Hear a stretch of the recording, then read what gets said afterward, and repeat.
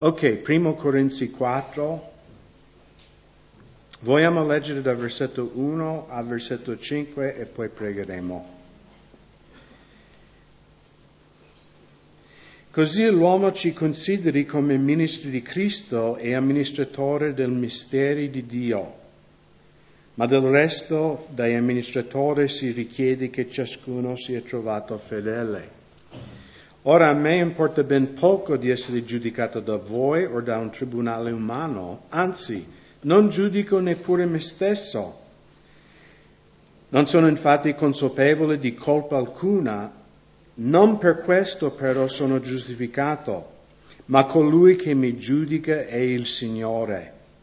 Perciò non giudicate nulla prima del tempo, finché sia venuto il Signore, il quale metterà in luce le cose occulte delle tenebre e manifesterà i consigli dei cuori, e allora ciascuno avrà la sua lode da Dio. Vogliamo pregare. Signore, grazie. Signore, sapendo che un giorno Tu rivelerai ogni cosa, Tu rivelerai anche le cose nascoste nel cuore dell'uomo, le motivazioni, i pensieri, e questo ci dà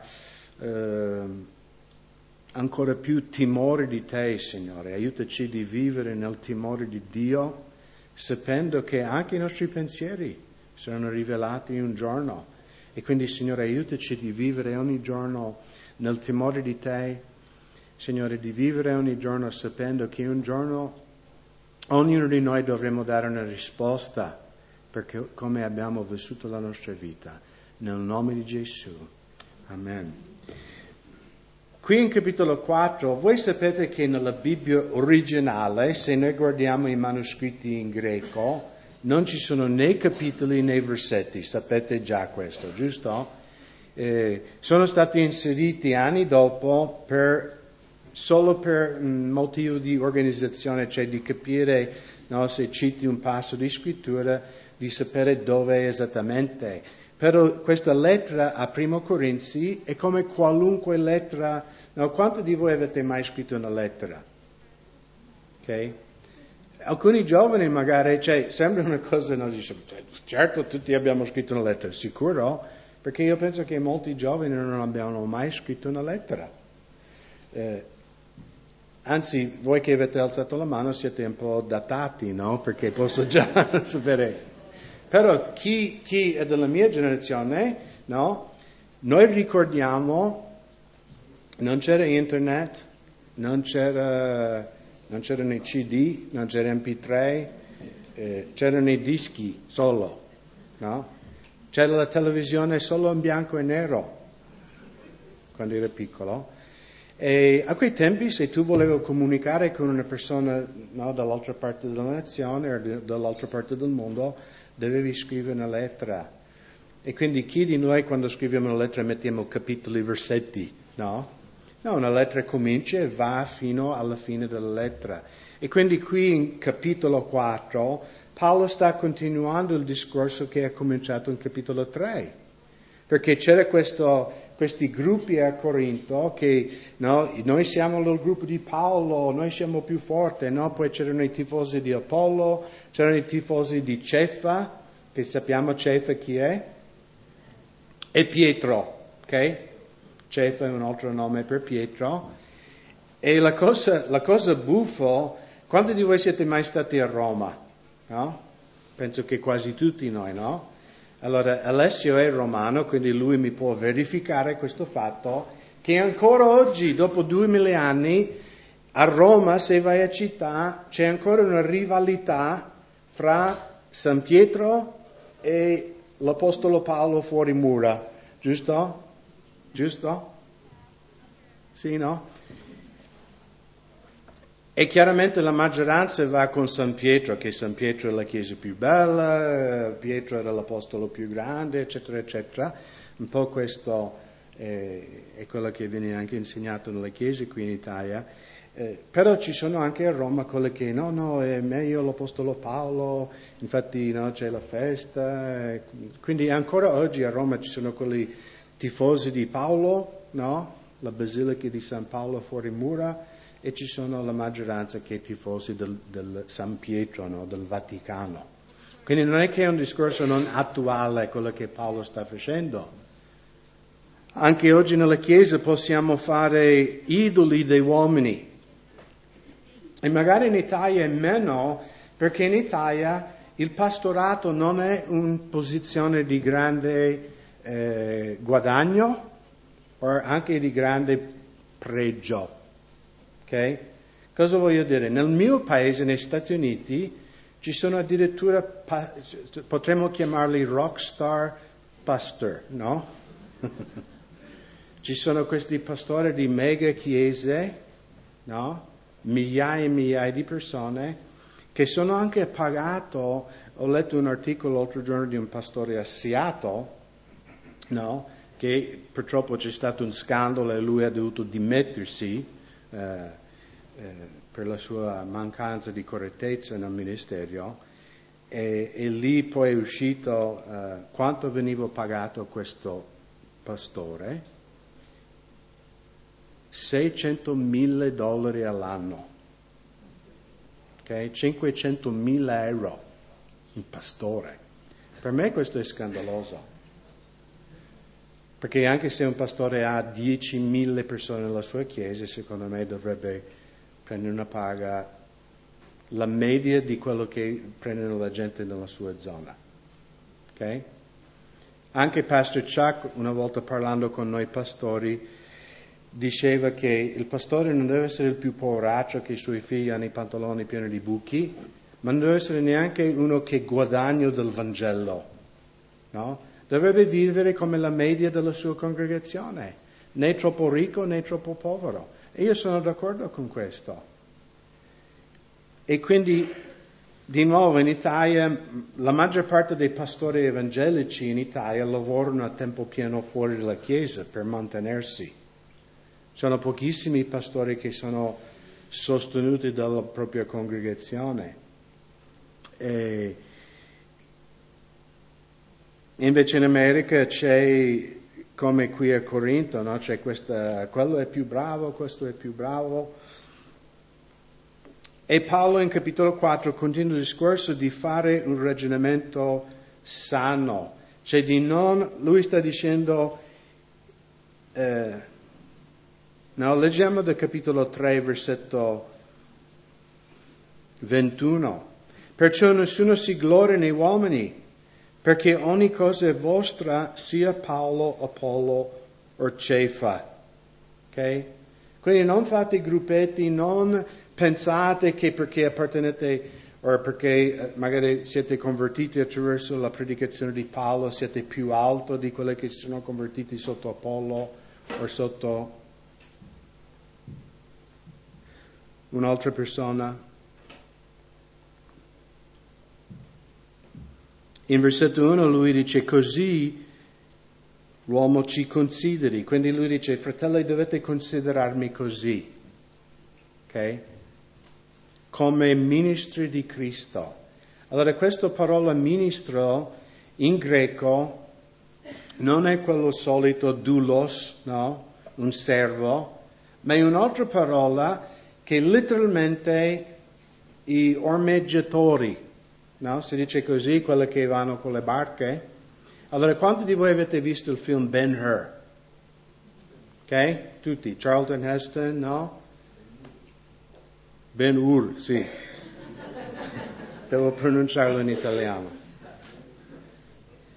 E ricordate la scena che lui è stato condannato perché è caduto la tegola, ha fatto male quel romano, quindi lui è stato condannato ad essere questa parola qui, no? Un ormeggiatore sotto. Nel film Charlton Heston sembra un bodybuilding, no? Cioè tutto sembra i capelli perfetti e lui e quello col martello, boom, boom. Ricordate la scena, no?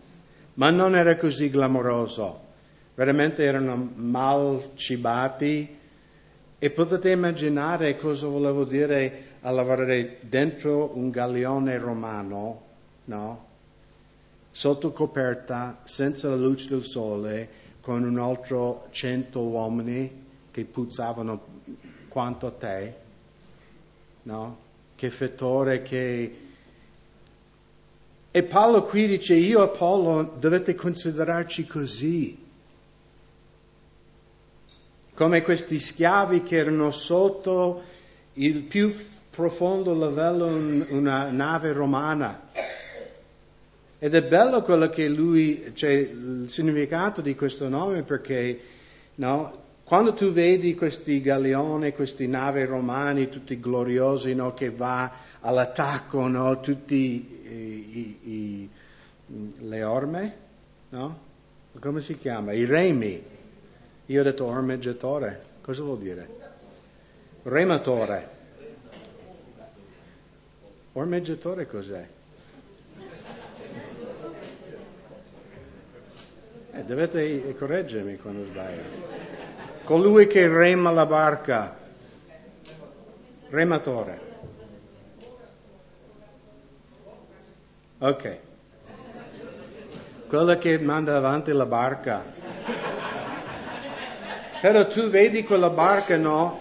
È glorioso, è potente, rappresenta la potenza romana, no? Infatti Daniele, quando lui ha una visione, no, della statua, e il terzo regno, che è il regno romano, dice, è fatto di ferro e divora ogni cosa che è davanti. E quando gli altri paesi vedevano questa nave di guerra romana che veniva, inculcava paura, perché era potente. Però chi lo mandava avanti, chi lo dava quella potenza, era nascosto. Conoscevi mai i nomi di quelli che erano sotto a remare? Ma quando mai erano schiavi, erano persone condannate, incatenate come Charlton Heston. E Paolo dice, anche se Paolo, di nuovo, se vai a Roma c'è la chiesa dell'Apostolo Paolo e tutti, no? Se vai a Vaticano c'è... nel Vaticano c'è la statua di San Pietro, no? Che addirittura tutte le persone che hanno toccato o baciato il piede di questa statua di bronzo hanno consumato il piede. E mi sembra che adesso non lo puoi neanche più toccare, mi sembra. L'ultima volta che era lì, ma una volta tutti passavano, toccavano, baciavano, e un piede... Però ed è proprio questo che Paolo sta scrivendo contro. Dice, non mettermi sopra un pedestallo. Io sono un servo, un schiavo di Cristo, sono nascosto. Un vero servo di Cristo deve essere nascosto. La sua vita deve dimostrare la gloria di Cristo, la potenza di Cristo, ma lui deve rimanere senza nome, sconosciuto. Invece a Corinto c'erano entrati dopo che Paolo era andato via, no? Erano entrati altri dottori, insegnanti, e in secondo Corinzi sappiamo la descrizione che avevano questi cosiddetti dottori di Paolo, no? Il suo parlare è terribile, il suo aspetto fisico ancora peggio, cioè disprezzavano Paolo e innalzavano loro stessi. Ma Paolo dice, fratelli, dovete considerarci come schiavi nascosti, come ministri di Cristo e amministratore dei misteri di Dio. Quindi un amministratore cos'è? Lui gestisce una proprietà che non è sua, giusto? E quindi anche noi come servi di Cristo, ognuno di noi, quello che Dio ci ha affidato non è nostro, è suo. Siamo amministratori, dobbiamo amministrare quello che Dio ci ha dato. E questo riguarda le nostre finanze, i nostri talenti, la nostra energia. Sono tutte cose che Dio ci ha dato e noi siamo chiamati di amministrarli fedelmente, qui in versetto 2, ma del resto dagli amministratori si richiede che ciascuno sia trovato fedele. Qual è quella frase che tutti vogliamo sentire quando un giorno saremo davanti al Signore? Ben fatto, servo pieno di talento. Ben fatto, servo fedele. Dio vuole la fedeltà. Quindi qualunque cosa che Dio ci ha dato o affidato, Dio dice, Craig, io ti ho dato questo, sia fedele con quello. E magari ognuno di noi Dio ci ha affidato diverse cose, talenti, capacità. E Dio richiede che siamo fedeli nel fruttare questi doni che Egli ci ha dato per la sua gloria. In versetto 3, ora a me importa ben poco di essere giudicato da voi o da un tribunale umano, anzi non giudico neppure me stesso. Perché lui dice questo? Perché c'erano persone a Corinto che giudicavano lui. Cioè, ma chi è questo Paolo? Chi lo conosce? E Paolo dice, io non giudico neanche me stesso perché sarebbe sbagliato, perché sarebbe imperfetta. E lui dice, non sono infatti consapevole di colpa alcuna, non per questo sono però giustificato. Quindi lui dice, per quello che io sappia, non ho fatto nessun male, ho fatto solo bene. Paolo dice, non vuol dire che io sono giustificato, ma colui che mi giudica è il Signore. Quindi il Signore è l'unico giudice perfetto. E lui continua, perciò non giudicate nulla prima del tempo, quindi non giudicate la vita di un altro fratello, fino a quel giorno che Cristo giudicherà ognuno di noi. Finché sia venuto il Signore, il quale metterà in luce le cose occulte delle tenebre e manifesterà i consigli dei cuori, e allora ciascuno avrà la sua lode da Dio. Quando leggo questi passi, mi inculca paura. Perché Dio qui dice, io giudicherò anche i pensieri che tu hai avuto, Craig. Anche le motivazioni per le quali tu hai fatto certe cose. E io posso dire come Paolo, guardando la mia vita, il ministero che Dio mi ha affidato anche qui nella Chiesa, potrei fare un giudizio, ma sarebbe un giudizio sbagliato. Posso dirvi che sicuramente in quel giorno alcune cose che io ho fatto per il Signore faranno così. Sono convinto. Ma alla fine è solo il Signore che può giudicare, no? Se io ho fatto una cosa fondata su Cristo, se ho fatto una cosa guidata dallo Spirito Santo, o se era una cosa della mia carne, della vanagloria umana. E anche per ognuno di noi non siamo chiamati di essere giudici degli altri, di giudicare la vita di un altro credente o un pastore, uno che predica la parola. Questo aspetta solo il Signore. E in versetto 6, ora fratelli, per amore vostro, io ho applicato queste cose a me ed Apollo, perché in noi imparate a non pensare al di sopra di ciò che è scritto, affinché nessuno di voi si gonfia per uno ai danni di un altro. Chi infatti ti rende diverso? E che cosa hai che non abbia ricevuto? O se l'hai ricevuto, perché ti glori come se non l'avessi ricevuta? Quindi Paolo sta dicendo ai Corinzi, anche a noi questa mattina, sei salvato per la grazia di Dio? Sì o no? Nel giorno di giudizio sarete lì e dici, Signore, hai fatto un buon affare a prendere me. No? Quei altri fratelli di Montebelluna, ma io, Signore, io sono stato tuo servo fedele. Faremo così? No, noi diremo, Signore, è solo per il sangue di tuo figlio che io sono qua. E Paolo ragiona con i Corinzi, dice, perché vantate se tutto quello che avete ricevuto gratuitamente?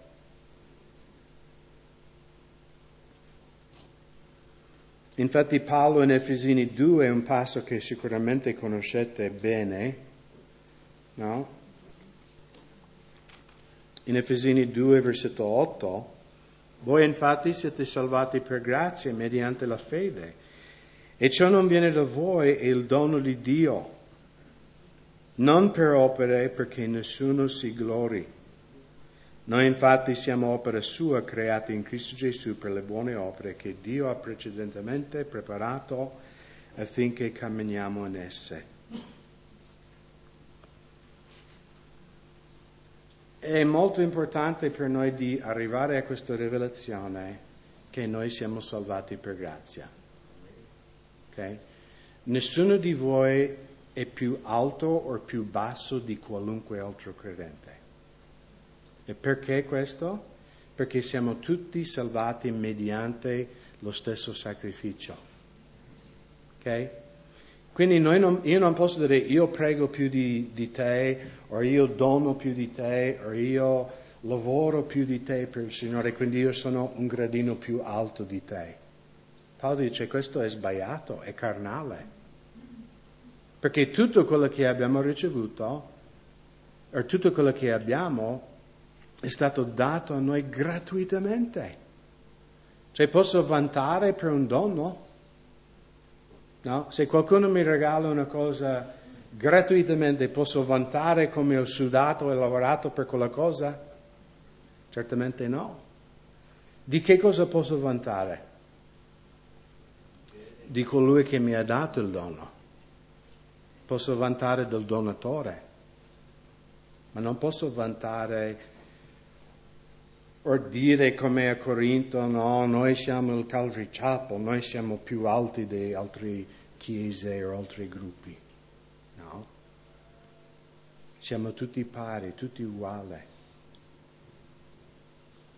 E in realtà quando abbiamo una rivelazione di questa verità ci dà veramente una grande anche libertà. Perché voglio dirvi, fratelli, che io sono stato un credente per tanti anni in cui la prestazione era la misura della tua spiritualità, no? E quindi posso dirvi che per anni io giudicavo gli altri fratelli, no? Ah, quello non è venuto alla preghiera, e questo è, e quello è. Io ero il giudice, mi era autonominato il giudice di tutti gli altri.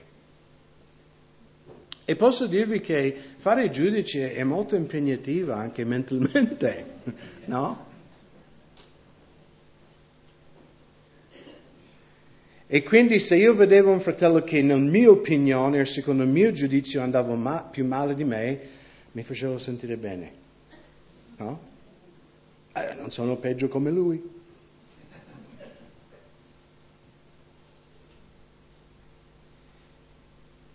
Però non avevo mai realizzato il riposo in Cristo, no?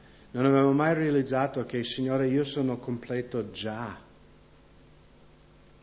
per quello che Gesù ha fatto per me. Padre Celeste, io sono amato da te, non per quello che faccio per te, ma per quello che Gesù ha fatto per me. E sapete, fratelli, noi non possiamo migliorare neanche così quello che Gesù ha fatto. Possiamo solo umilmente ringraziare. Ci vuole umiltà. E quindi ho ceduto il mio trono di giudizio e posso dirvi che ho molto più gioia come credente, no? Perché non devo stare lì a guardare quello che tu fai e quello che tu non fai. Non sta a me. Siamo tutti salvati per il medesimo sangue. Siamo tutti pari davanti a Dio. Siamo tutti amati, siamo tutti oggetti dell'amore del Padre per quello che ha fatto Gesù. E qui anche Paolo vuole ragionare con questo e dice, ma perché vantate? Avete voi creato la vostra salvezza? Avete lavorato per salvarvi? Tutto quello che avete è stato regalato gratuitamente? Quindi per quale motivo vantate? E poi Paolo comincia, si potrebbe dire con un sarcasmo santo. Comincia un po' a prendere in giro i corinzi, e secondo me la motivazione di Paolo, che poi lui più avanti dirà, non dico per vergognarvi, ma per avvertirvi. Quindi lui usa un po' questo paragone se stesso, gli apostoli, con questi a Corinto. No? Li un po' prende in giro, ma li prende in giro per farli pensare, per farli ragionare, perché loro sono gonfiate. 2 volte Paolo dice siete gonfiati. E letteralmente vuol dire siete pieni di arroganza. Voi credete di essere chissà che cosa voi di Corinto. Noi apostoli, no? Siamo niente. E in versetto 8, già siete sazi, già siete arricchiti, già siete diventati re senza di noi. E magari foste diventati re affinché noi pure regnassimo con voi. Cioè Paolo è un po' sarcastico qui, gli sta tirando l'orecchio, no? Con delle battute, con un po' di umore. Non dimenticherò mai quando ero nella tenda di Cristo Risposta, eravamo a Napoli con la tenda, vicino alla birreria Peroni, campo Terremutati, proprio nel mezzo delle case popolari lì nella, diciamo, il centro della metropolitana napolitana. E mi ricordo una sera c'era una mamma che abitava in quel palazzo e lei aveva un figlio che si chiamava Enzo. Non era il nostro Enzo, che siamo coetanei. E questa mamma, non dimenticherò mai, perché il fatto, no, in italiano si dice quando tirare l'orecchio, no? Di riprendere una persona. Questa mamma ha preso il suo bambino, questo bambino avrà avuto 4-5 anni, e non sto consigliando a nessuno di fare questo.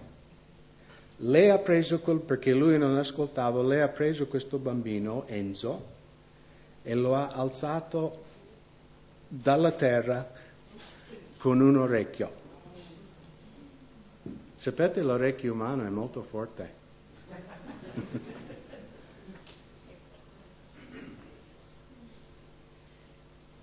E lei veramente portava al massimo tirare per l'orecchio.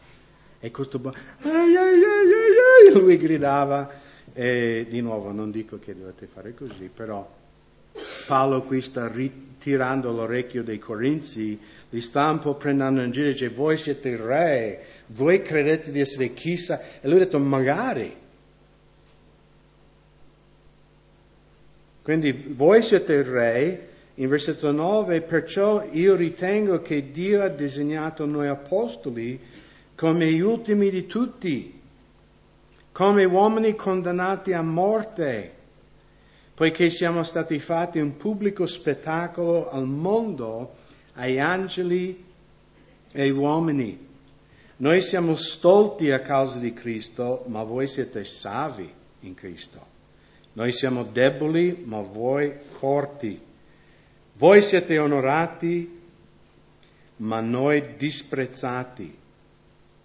Fino a quest'ora noi soffriamo la fame, la sete, la nudità, siamo scaffeggiati e non abbiamo alcuna fissa dimora. E ci affatichiamo lavorando con le nostre mani, ingiuriati, benediciamo, perseguitati, sopportiamo.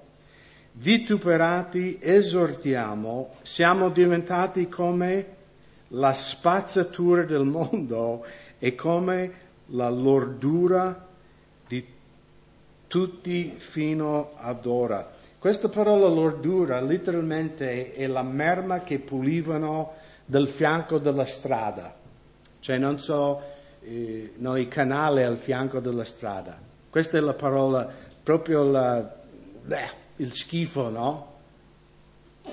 E Paolo usa questo paragone. Noi siamo condannati a morte. Voi siete il re, voi siete saggi, voi sapete tutto.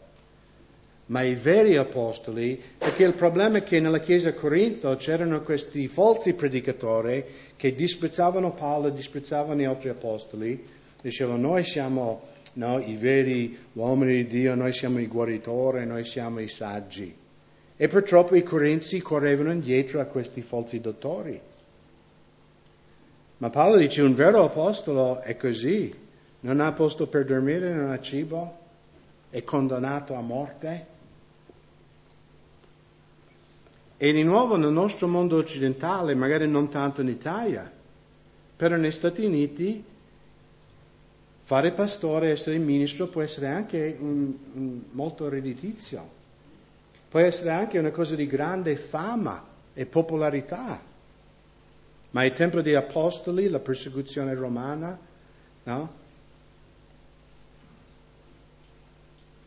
Quando io ho vissuto in India, dovevo uscire di India ogni 6 mesi per i visti, e la prima volta siamo andati in Nepal, no? Nell'Himalaya, e mi ricordo la prima volta che siamo andati lì, era illegale di avere chiese, era illegale di essere un credente in quel paese. E quindi siamo andati in una riunione clandestina fra questi credenti nepalesi e parlavamo con questi fratelli, e come il giorno dopo, questo giorno era tipo una festa nazionale, abbiamo chiesto ma domani cosa fate? E sai, magari in America se era una festa nazionale andavamo al lago a fare barbecue, fare festa. E abbiamo chiesto a questi fratelli nepalesi, domani cosa fate che è festa nazionale? E questo fratello ci ha risposto, ha detto, domani avremo un giorno di digiuno e preghiera per i nostri pastori che sono in carcere. E pensare che io ero andato lì ad insegnare loro. Io ero andato in India e Nepal per insegnare loro, invece il Signore dice, no, saranno loro a insegnare te. Perché a quel tempo un nuovo credente che si battezzava, se veniva denunciato all'autorità, sapete qual era il suo diritto di nascita nel regno di Dio? 1 anno di carcere. Quindi pensate, se qui in Italia, se tu ti battezzi in acqua pubblicamente, devi fare 1 anno di galera per seguire Gesù. I pastori che battezzavano i nuovi credenti, indovinate quello che il loro premio qual era? 6 anni in galera. E questo fratello ci spiegava che domani noi avremo un giorno di digiuno e preghiera per pregare per i nostri pastori che sono in carcere perché hanno battezzato nuovi credenti e sono stati denunciati.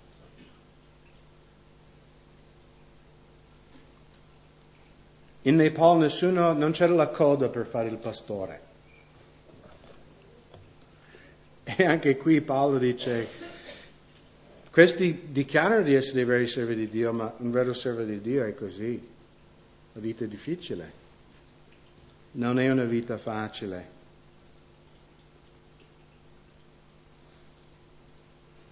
E in versetto 14, non scrivo queste cose per farvi vergognare,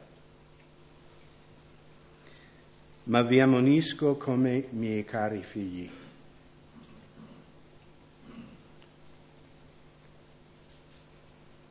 Sembra che Paolo li prende in giro, però lui dice, non scrivo per questo motivo principalmente, per vergognarvi, ma perché voglio correggervi come cari figli. E lui dice, perché anche se aveste 10.000 educatori in Cristo, non avreste però molti padri, poiché io vi ho generato in Cristo mediante il Vangelo. Vi esorto dunque a divenire miei imitatori. Quindi di nuovo erano entrati questi falsi dottori che si vantavano, gonfiavano i corinzi.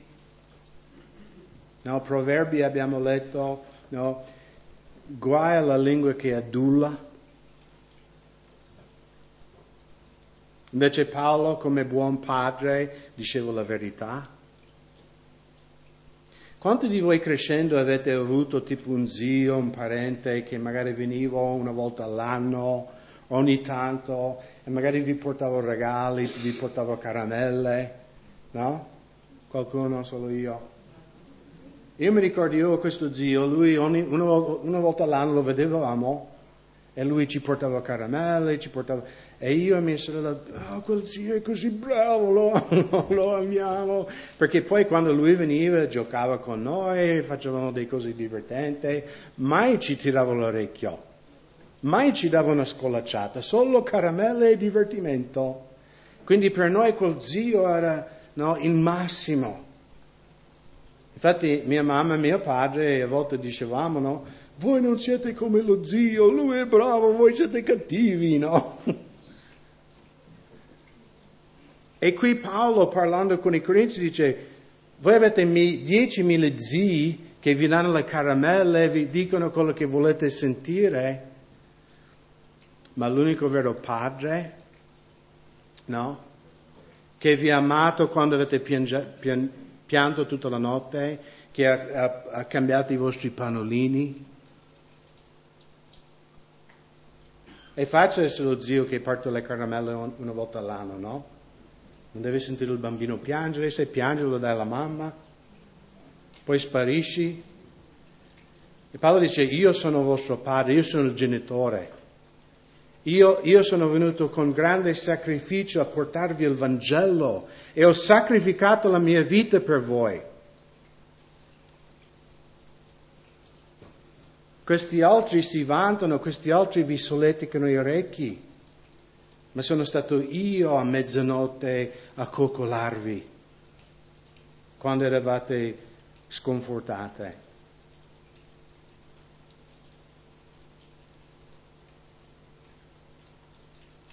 E per questa ragione vi ho mandato Timoteo, che è mio figlio diletto, fedele nel Signore, che vi ricorderà quali sono le mie vie in Cristo e come insegno dappertutto in ogni chiesa. Quindi Timoteo, Paolo più avanti nella sua vita dirà che Timoteo è l'unico che ha una mente come la sua. Quindi Paolo manda Timoteo per ricordare i Corinzi, quindi sono cose che avevano sentito già, ma poi avevano dimenticato. Erano entrati questi falsi dottori e si erano gonfiati. Ora alcuni si sono gonfiati come se non dovesse venire da voi. Ma verrò presto da voi, se piace il Signore, e conoscerò non il parlare, ma la potenza di coloro che si sono gonfiati. Perché il regno di Dio non consiste in parole, ma in potenza. Che volete? Che venga da voi con la verga? Oppure con amore e con spirito di mansuetudine? Secondo voi questo era un vanto vuoto dalla parte dell'Apostolo Paolo? Girate un attimo in Atti capitolo 13.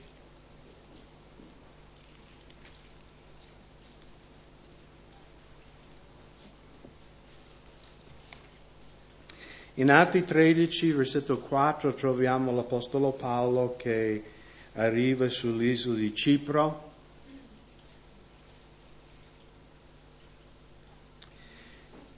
Essi dunque, mandati dallo Spirito Santo, scesero a Seleucia e da là si imbarcarono per Cipro.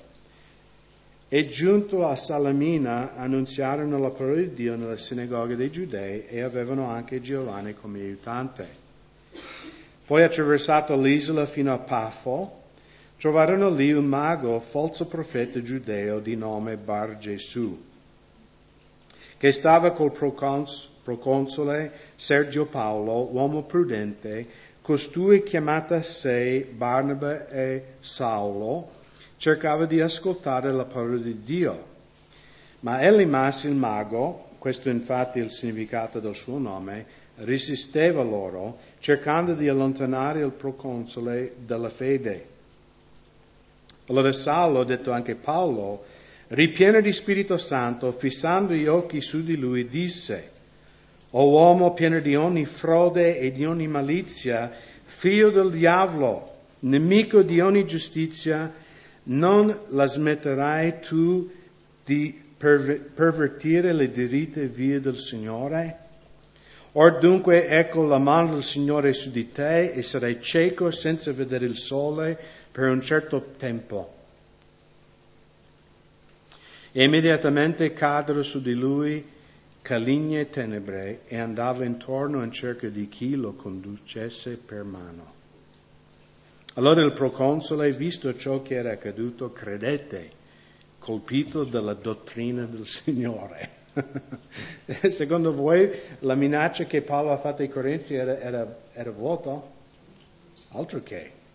E non sto dicendo che Paolo sarebbe venuto lì, no, colpendoli con la cecità. Però Paolo aveva un'autorità dello Spirito. E se lui dice io vengo con la verga, non è una cosa bella. Perché il Signore appoggiava la sua autorità apostolica. E quello che lui dice qui ai Corinzi, dice, questi parlano bene, no? Ma voglio vedere il loro ministero, se c'è veramente autorità, c'è vera potenza spirituale. Perché è facile parlare e dire tante parole.